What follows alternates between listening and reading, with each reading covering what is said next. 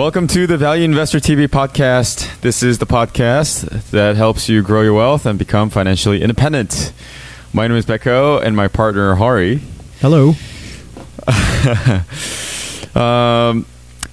If you guys are listening to us on YouTube, you will notice that our background scenery has changed. That is because we will be recording this kind of remotely. And whenever opportunity presents itself, we will be together. But the default is it will be this. Just so you guys know, just a housekeeping detail there. Today we will be talking about some questions that were sent over to us. It's been really great to have our listeners send over some questions. Any questions regarding value investing, personal finance, stuff like that, send it over. We'll queue them up, and once we have enough of it, we'll do one of these Q&A sessions where we will go through your questions one by one and answer to the best we can. So before we do that, should we do a quick disclaimer, Hari? Yeah. So this podcast is there to help you understand how value investing works and how to educate yourself on investing. We are not your financial advisor. We don't know your specific financial situation. So if necessary, please consult with a financial advisor before making any investment decisions. Excellent. All right, let's dive right into it. So we have 3 questions today. Let's start right away with the first one. When calculating compounded annual growth rate, you also shorten it. A lot of times people shorten it with CAGR, or sometimes people call it CAGR. So compounded annual growth rate for sales, EPS, or whatever. When calculating the compound annual growth rate, do you use the last fiscal end number or trailing 12 months for the ending value? This question was submitted by Andy. Thank you for submitting that question, Andy. Hari, what's your thought on this? Yeah, so thanks for the question.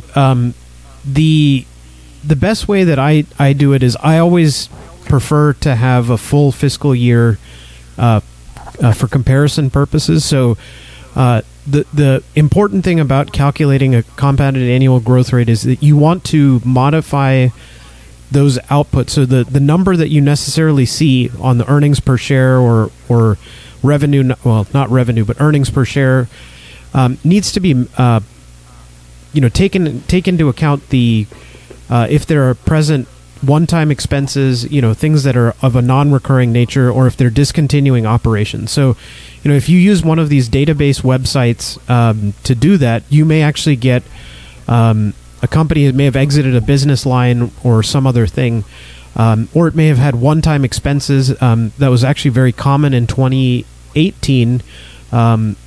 Because of the tax law changes, that you saw one-time expenses that they had to reduce their tax liability. They took or tax offset, which was an asset that took a hit to their earnings. So if you have to so you may look at these numbers and then actually see them that are incorrect, or what it looks like to be incorrect. When you modify it, you'll actually see that companies have slightly different things, and that applies to both ends of the spectrum. If they sell an asset, like Macy's did in 2017, they sold off one of their San Francisco, one of the big malls that they owned. That created a tax, or it created a one-time earnings that they took, but it really didn't. They're not going to be selling the San Francisco retail store every year, so you can't use that and take that into consideration. For that, in that same case, trailing 12 months is maybe a little bit misleading depending on how you interpret the numbers. So I always prefer to just take fiscal years. Every year that we get, you have that, and wait till that. The other reason is that the fiscal year annualized earnings will be audited, so then there's no modifications that need to be made because the quarterly reports are unaudited, which is normal, but you just don't want to. You want to wait till everything has been kind of verified by the CFO and the accountants and all that. Yeah. those are really good points. I think one of the reasons why I like to use kind of the fiscal year is for just the ease of calculations. I like to just wait until every number is out and then have that fiscal year right there to compare to the previous fiscal years. So to me, that again, all those points, what Hari echoed, plus for me, it's just the ease of calculations. Yeah, the other thing to do that this is something that Benjamin Graham mentioned in, I think it was in The Intelligent Investor, it may have been in Securities Analysis, it may have been in both actually, but he will take the average earnings from 10 years ago for a 3-year period and the average earnings for the current 3-year period, trailing 3-year period, and average them just to take into account any minor fluctuations that there could be. And when calculating a compounded growth rate. And so the idea there being, I want to have, they maybe have pluses or minuses, every year. And I don't want to use a, one-time spike or a one-time drop as the thing, so I average them out. And you can also do that for capital expenditures when you're calculating free cash flow. So, you may not, one year may have more cap expenses than another, so you kind of average them out. So it's not a bad idea to do that using, averages or maybe weighted average, something that'll help kind of do it. But remember, with everything that you're doing in terms of math, you can get into false precision mode. And so, you try and be as conservative with any of these estimates as you can. So if you're not sure if that number should be taken out or left in, do so in a conservative manner, to help your investment estimates work. Yeah, I think that's a really good suggestion right there, Hari. Because when you start digging into like Excel spreadsheets and trying to apply these formulas, you have this false notion of, okay, if I do all these math, I'm going to be correct. But in reality, all these math lie on the assumptions, and those assumptions could easily be broken. Right. It could easily be false. So, all right, that was anything else you want to add, Hari, there? So no, I think that it's obvious. It's a great question because it's something that may not be obvious to everyone why you would want to do one or another. So, but I don't have anything really necessarily to add other than just be conservative with your estimates, whatever you do, just to protect yourself. Yeah. That is a really good suggestion, advice right there, Hari. So let's move on to the next question. This question comes from John Ridley. And thank you again, John, for submitting your question. So let's go to the first one. When do you decide to sell a stock? There seems to be very little out there on exit strategy, which surprises me. I think that's a really interesting and very pointed question, because that is something that I've encountered. Trying to learn investing as a value investor. There's not a lot of material out there educating you on when to sell. Perhaps there's a lot on when to buy, because kind of the fundamental value investing is trying to find cheap stocks. There's a lot of materials out there, but in that context, I'll leave it over to you, Hari. What do you think? Yeah. So thanks again, John, for the question. What I would say is the reason that you're probably not seeing a whole lot out there on that is it's a tougher question than the question about what to buy. And a lot of people don't have good answers for it. And that may be why you struggle with it, is that it's not as simple necessarily as, oh, this stock is undervalued, should I buy it? And the question that you're asking here is essentially, it's a multi-step thing, right? So first of all, let's say that you bought this stock and now, the stock was very well undervalued. Your calculations are coming down, and you're looking at it and you're saying, okay, it was 50%, greater than 50% undervalued, and now it's dropped even more. What's the question, right? So what should I do here? Well, a lot of money is lost when you sell too quickly, right? In this case, you've bought a stock. Now some bad news on the macro environment has changed, has caused some things. We've seen that recently with, China's and the U.S.'s trade war, the stock price drops.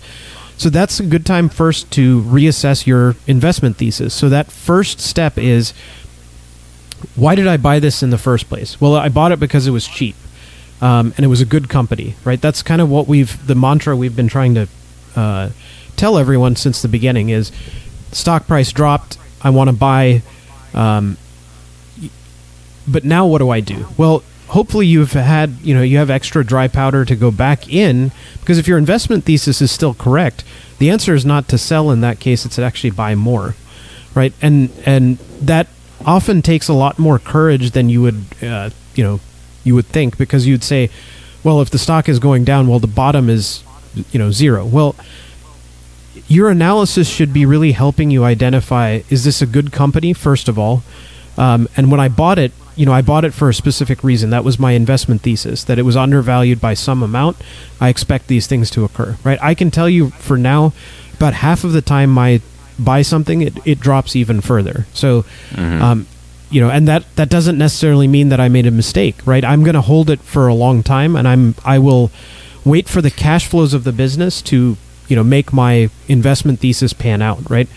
So that's kind of the first phase of this is, when am I selling? Well, I'm selling when I don't want to sell it when it's, grossly undervalued, right? If it's grossly undervalued, I really actually want to buy more. Now, I know that wasn't the answer necessarily to the question you were asking, right? But I do want to make that an important part of this decision, right? Is that if the price goes down, what are my options there, right? It's buy more or do nothing. You can sell, but that seemingly is the best way to lose all of your money over time, is essentially taking a further hit when it goes down. Yeah. Can I just summarize right there? I think you brought up really good points. I just want to summarize right there for our listeners. So a couple things that really stuck to me is, first, when the price does go down, you have to reassess. I guess before that, you have to always constantly reassess your hypothesis every single time. Right, every single quarter, new earnings come out or any sort of macro trends come out. Every single time, as a good investor, you have to reassess your hypothesis. And let's say the price actually does go down. That means that it's a buying opportunity at that point. If in fact your hypothesis is still correct, right? And so a couple things there: continuously reassessing, and even if the price drops, actually that's a good thing because you could buy more if you have dry powder. And then. Yeah. Anything else kind of in the summary there? All right. Yeah. I mean, I think we've kind of discussed the case where nothing in the original investment thesis has changed, right? I think that's an important part of this philosophy, is that, Mr. Market, as Benjamin Graham brought up in the book Intelligent Investor, he kind of made this fictional character, Mr. Market, which I think we've talked about in a previous podcast. But, to summarize, Mr. Market is this bipolar neighbor of yours, and he comes over the fence and he says, hey, I know you have this asset that you had. I'm willing to buy it, and things are going really well, so I'm going to quote you a price, right? And, would you like to buy, right? And then the next day he comes and he's super depressed and he wants to, he says, things have gotten really bad. I'm going to sell it to you at a much lower price, right? So Mr. Market is there to give you one piece of information, right? That is the stock price. That doesn't tell you anything about the fundamentals of the business. So at that moment, you have the opportunity to assess, review the fundamentals, and then decide what you want to do. And that may mean that you've analyzed a stock and it's a great business, but it's not quite at the price that you would feel comfortable buying at with a margin of safety. And then you wait until Mr. Market gives you that opportunity, right? So you're constantly reassessing that fundamental knowledge base, right?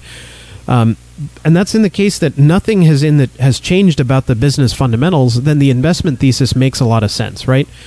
So it goes down, you want to buy more. But then now we have a secondary scenario, right, which is, I think, more to what John's question was, which is, when do I actually sell a stock, right? So let's say now that you have this stock that is appreciated in value, right? And it is, at or near the valuation that you originally assigned it, right? So you've done all of your homework, you've updated your thesis, you've updated it, and 2 years have passed, and now this is the current valuation, and the stock is trading at that price. Well, there's a couple things that you have to think about. One is, what are your other available options, right? When you buy, to buy. So that could be, you've surveyed the rest of the market, and what is the opportunity cost with owning this fairly valued, business, right? Well, you have two options there. One is to say, well, I'm going to stay put because, it's currently valued at, fair market value. The price is fair market value. So I'm going to just sit on it.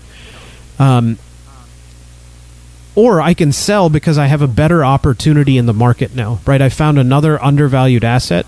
And so that really is where your decision making comes into play, is the opportunity cost of doing it, right? Now, there's a third, less important one that but it does affect your decision making, is your tax assessments. So, you may have to sell because you want to offset, something that you lost, in terms of you sold a stock at a loss, or you have sold a stock at a loss. You can sell it, before the tax year is up to offset the gains that you get from this company. I don't particularly put that at a high probability. I own stocks for multiple years, and so I'm going to be paying at most the capital gains cap for my tax bracket. So getting back to this, you really have two choices. One is when there's a better opportunity available in the marketplace that has a higher, is more undervalued and has a better, business prospects. At any price, you may want to sell just to get, into a better opportunity. And then the other option is that the business is now close to fair value, or it's grossly overvalued, right? And then you've said, at this point, there's a risk that the stock price will come down because it's overvalued, right? And so, going back to that discussion that we've had in the past about risk, right? Risk is associated with loss of principal, right? That's what risk should be defined as. That's not what Wall Street defines it as. But if you have an opportunity to lose money because your stock is overvalued, that may be another reason to sell, and then park it in cash until something attractive comes available. Yeah. So a lot there again. I think those are really good key points that you mentioned, Ari. I think also kind of as you were talking about, buying and then selling and then buying a new piece of stock, it really reminded me of kind of what you went through recently with a company that you personally owned for a long time, and this company reached its fair value or perhaps overvalued at the price that you were selling, at the price that you sold these stocks at, and then you jumped to another one that it was undervalued. So right. I think value investors are just they're like passengers. They're on one transit. They're on on a train, and then the train goes somewhere, and then if it hits some elevation, then you hop onto the next one. Yeah, and the interesting thing about that one is I bought it at around $50 a share, 50 to 55, something like that, and it appreciated to $110 a share. So it basically doubled, and in a matter of like a year and a half. Yeah, so fairly quickly. And then I said, you know what? It's fairly valued, a little bit overvalued at this price, and I sold it. And the funny thing about that is the stock continued to go up. So it went up to as high as 170. So I left that on the table. But when I looked at it and I said, you know what, and you can sit there and kick yourself for saying, oh, I should have seen that coming. But the truth is you can't, right? That was the fair value of the stock at that time was that price, was $110. So I could not expect it or anticipate that stock would go up to $170 a share. Right, that was the mistake that I was, it would be a mistake to just expect that, right? Because the alternative is that it goes to $110 a share, and then it drops to $50 a share, right? Because now it's, but I'm basing all of those decisions on my valuation, right? And maybe I was too conservative in my valuation, and that's why it would have been 130 instead of 110. But I still doubled my money. I had what I thought was a better investment opportunity on the horizon, and that's also why I switched. So it was a combination of fairly valued and a good new opportunity cost by continuing to own it. So, yep, yeah. So that's I thought as you were talking, I thought that would be a good example to mention here for John and the rest of our listeners. Yeah, so there was a lot there to cover. Obviously, the main points are, the continuous evaluation of your portfolio, continuous evaluation of your hypothesis.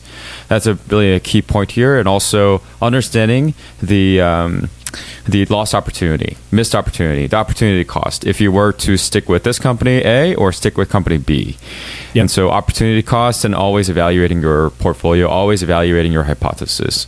Right. So it would be kind of the takeaway for this question.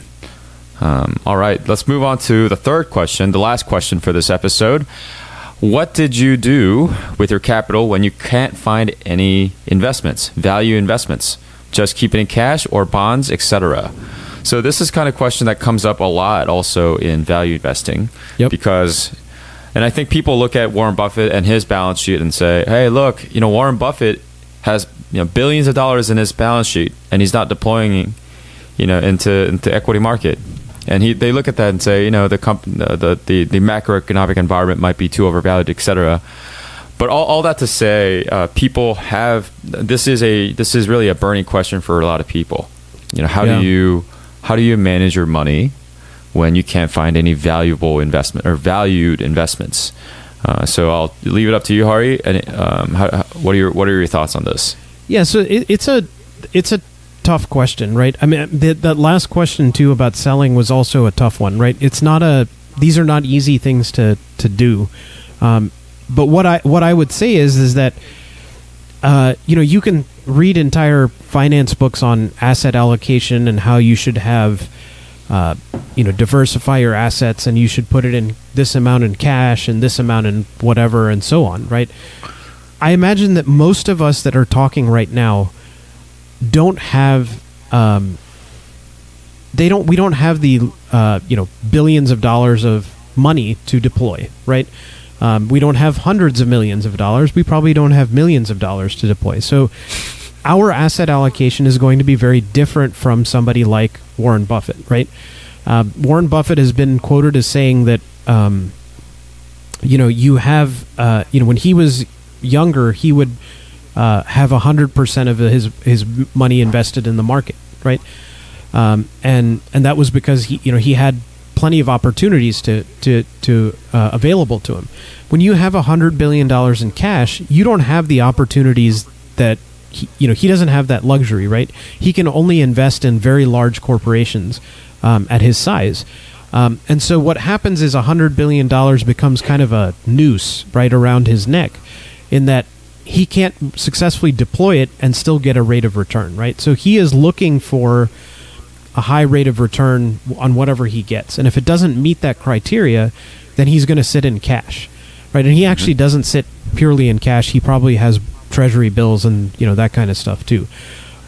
So speaking from, that perspective, none of us is Warren Buffett, right? And so, looking to him for, what is he currently doing doesn't necessarily, I don't think, is very helpful, right? I don't think Warren Buffett spends a whole lot of time thinking about macroeconomics, right? I think he is focused on individual businesses and what is their long-term ability to grow, right? I mean, that to me, I think, is his most important factor when considering an investment decision. Mm-hmm. And I don't think he thinks about business cycles and where is the economy and, relative to that cycle and stuff like that. There are certainly people who do, and I don't know that I would qualify that as value investing, right? I think that doesn't change the fact that a business is cheap, relative where it is in the cycle, right? Now, that may mean that at the bottom of a cycle, there are a lot more cheap businesses to invest in. But so as to where to put that money when you don't have it, I am most comfortable with cash. Have never owned a bond. I'm not opposed to owning bonds, but I would prefer to keep it somewhere relatively liquid, so that if I do find a opportunity, then I have the ability to do it. So if you take that money and you put it into real estate, it may be a fine investment vehicle, but then you find something better. You don't have the liquidity of being able to liquidate it fast so that you can go buy that, right? So if you can get a short-term bond that you hold to maturity, or a longer-term bond that you can sell on the bond market, then you have the opportunity there. But I would also say cash is a pretty good option too, because if you have 1% return from your bond, or 2% or 3% yield, honestly, you're not really getting that much of a return just by putting it there. So cash is actually just a fine option in that situation. Yeah, I would agree on that. I would actually echo Hari's sentiment right there on liquidity and also just ease of use. Again, kind of going back to liquidity aspect. If you have all your cash, all your money in cash form, you can basically deploy it however you want to. You might be losing some money because of inflation, but the trouble that you have to go through to have it in a bond or different type of investment vehicle, I think for me at least, is not worth the burden. I would rather have it in very liquid cash, so I can deploy it whenever I want to. And if the opportunity presents itself, I have all this fresh powder right there, ready to go, and I can deploy it right there. So what you're saying, Becco, is Bitcoin. Yes. Bitcoin, Ethereum, all those. Yeah. No, we are not saying that. Yes. We need to make that clear, Hari. Let's make that clear. Yeah. Can you restate what you just said right there? Yeah. Bitcoin. Put it all in Bitcoin. No, people. Zero. So, so the answer is, I would say cash, right? Keep it in cash, or somewhere where it's short-term liquidity. Cryptocurrency is a great way to lose money because it's speculation, right? Anything that doesn't generate cash flow is speculation. And that doesn't mean it's necessarily wrong, but I just don't think it's going to be financially fattening for you. So putting it into cash is a good way. And then, honestly, I think if you look hard enough, you will, at the scale of money that, we are all talking about, you will be able to find good investment vehicles, good stocks that are available. So don't wait in cash and then just keep doing research and then until you find something. Yeah. I'd also say one more thing, kind of going back to that point about liquidity. I think one of our listeners sent us an email saying that, this person, this gentleman is a business owner. He has a few businesses in malls. I think he was a retail owner, like a retail shop owner in business malls. And he was talking about how, if you kind of take a step back and think about the ownership of business, stock is just very much a liquid way of owning businesses, right? You can sell stock, buy stocks just with a few buttons, click a few clicks on the internet. Whereas if you're actually owning businesses, if you want ownership stake in businesses and you want to start your own business, there's a lot of overhead. There's a lot of burden that you have to put on your shoulder to be that business owner. Whereas stocks is such a liquid form of vehicle, form of ownership, that I just step back and think about it, and I just find it fascinating and amazing. This tool that we have for all of us, any of us, in this free market economy can participate in this ownership of great businesses all over the world, wanting to list in New York Stock Exchange and NASDAQ. I think it's amazing. Well, and I think it's also worth mentioning because when you have somebody who owns their own business, right? They own their own business for the express purpose of making a profit, right? That's why you own a business, right? And as an owner of a business, what you are looking for is not the exit, right? You are looking for it to generate enough cash flow for you to take it out of the business to help, your bottom line, right? Your personal bottom line, not your corporate bottom line. Investing should always be about trying to make money off of the cash flow, not about selling the business at a higher price, right? If you think about it that way, then you will always focus on, as an owner of the business, what are the vehicles that are going to get you the most profit for your buck, right? That is essentially all the exercise that we do every single day, is identifying the vehicle that's going to give us the best rate of return. So if I put down $100, I'm going to take the one that gives me $20 as a rate of return instead of 15, right? Yeah. And so people who think about buying something with the express purpose of selling it at a higher price are speculating that a higher price will come, right? And I think that's a very dangerous proposition, that you and I may both buy the same stock but have very different investment theses, right? One is a speculative thesis and one is a investment thesis.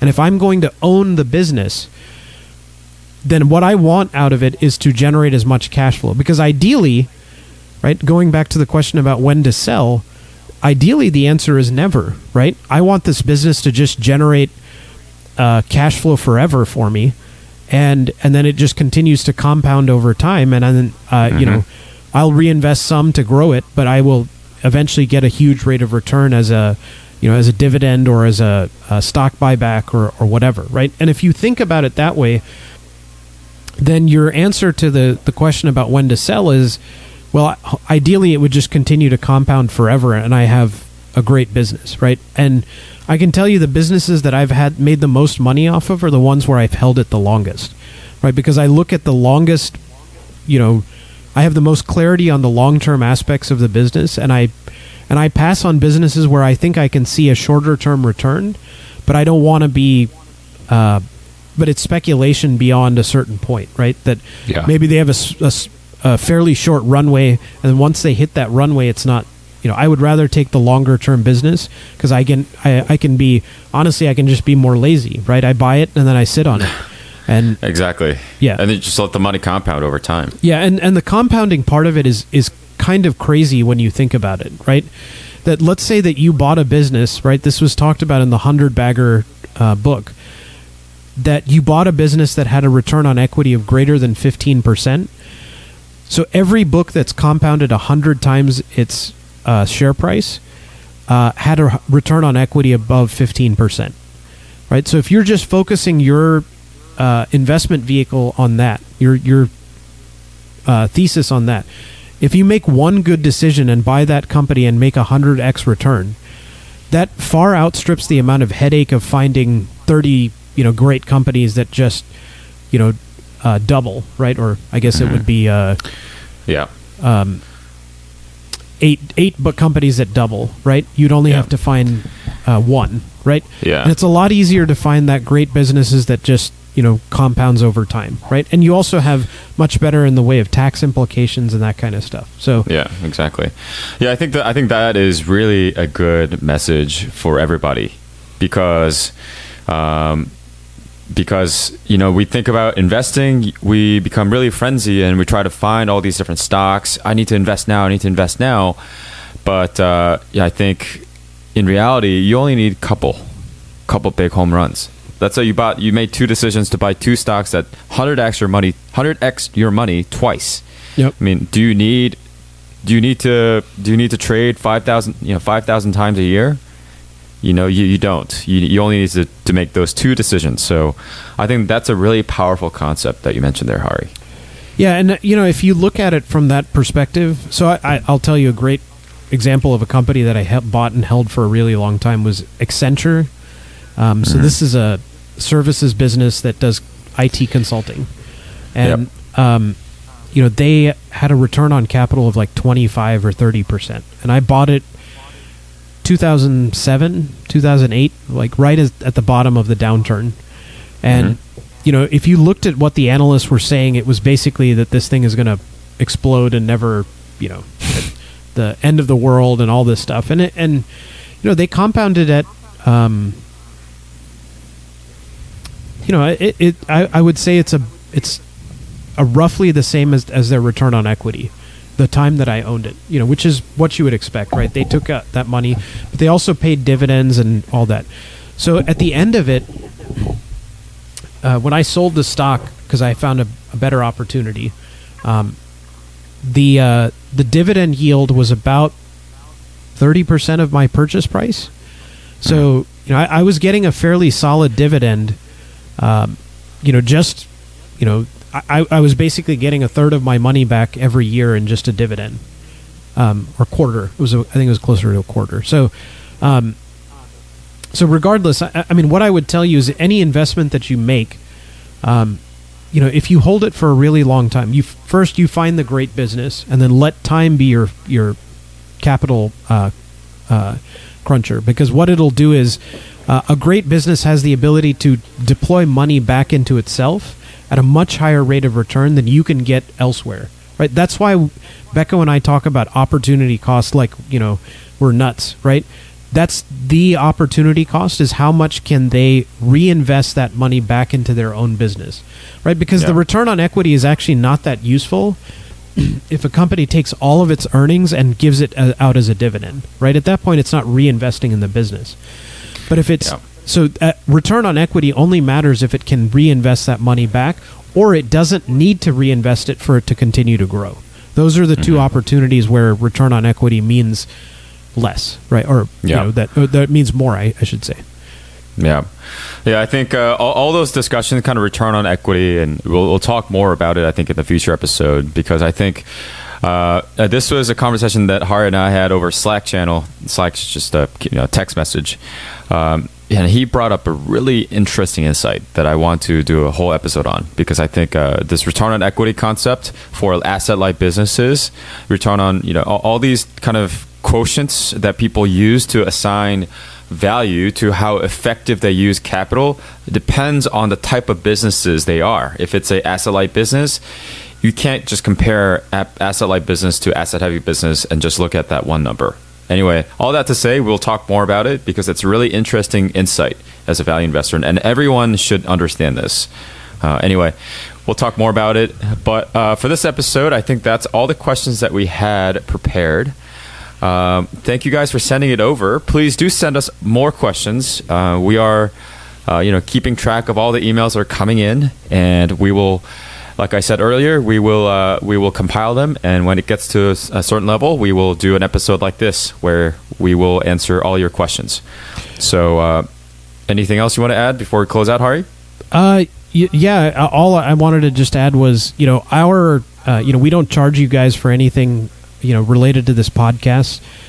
So the fan feedback that we get is, the payment that we like, that we receive. So all of the nice emails that we've gotten so far have been, very, it's great to hear it because it helps us, continue doing this, for fun. And, we really appreciate everybody's kind words. So please, please keep them coming. We love the questions. We love hearing from you guys. We love talking to you. Come and send us an email, info@valueinvestor.org. If you haven't gotten the checklist, do that. And also Twitter @ValueInvestorTV. You can reach us there. We love the questions. We love the tweets. Anything you have to say, to us, we'd love to hear from you. Absolutely. I guess I'll add one more thing to that, actually. If you guys are gracious enough to help us send emails and things like that, one thing that would really help us is if you go to Apple Podcasts and rate us. Just give us, leave us your thoughts on there. 5 stars would be awesome. If you don't think that we don't deserve 5 stars, we'll leave that there as well. But any comment on these official platforms will help us become bigger play in the podcast space. So keep it coming, like Hari said. All right, guys. I think that's it for us. We'll close out this episode. All right, I'll see you guys on the next episode. Thank you guys for joining. Yeah, thank you.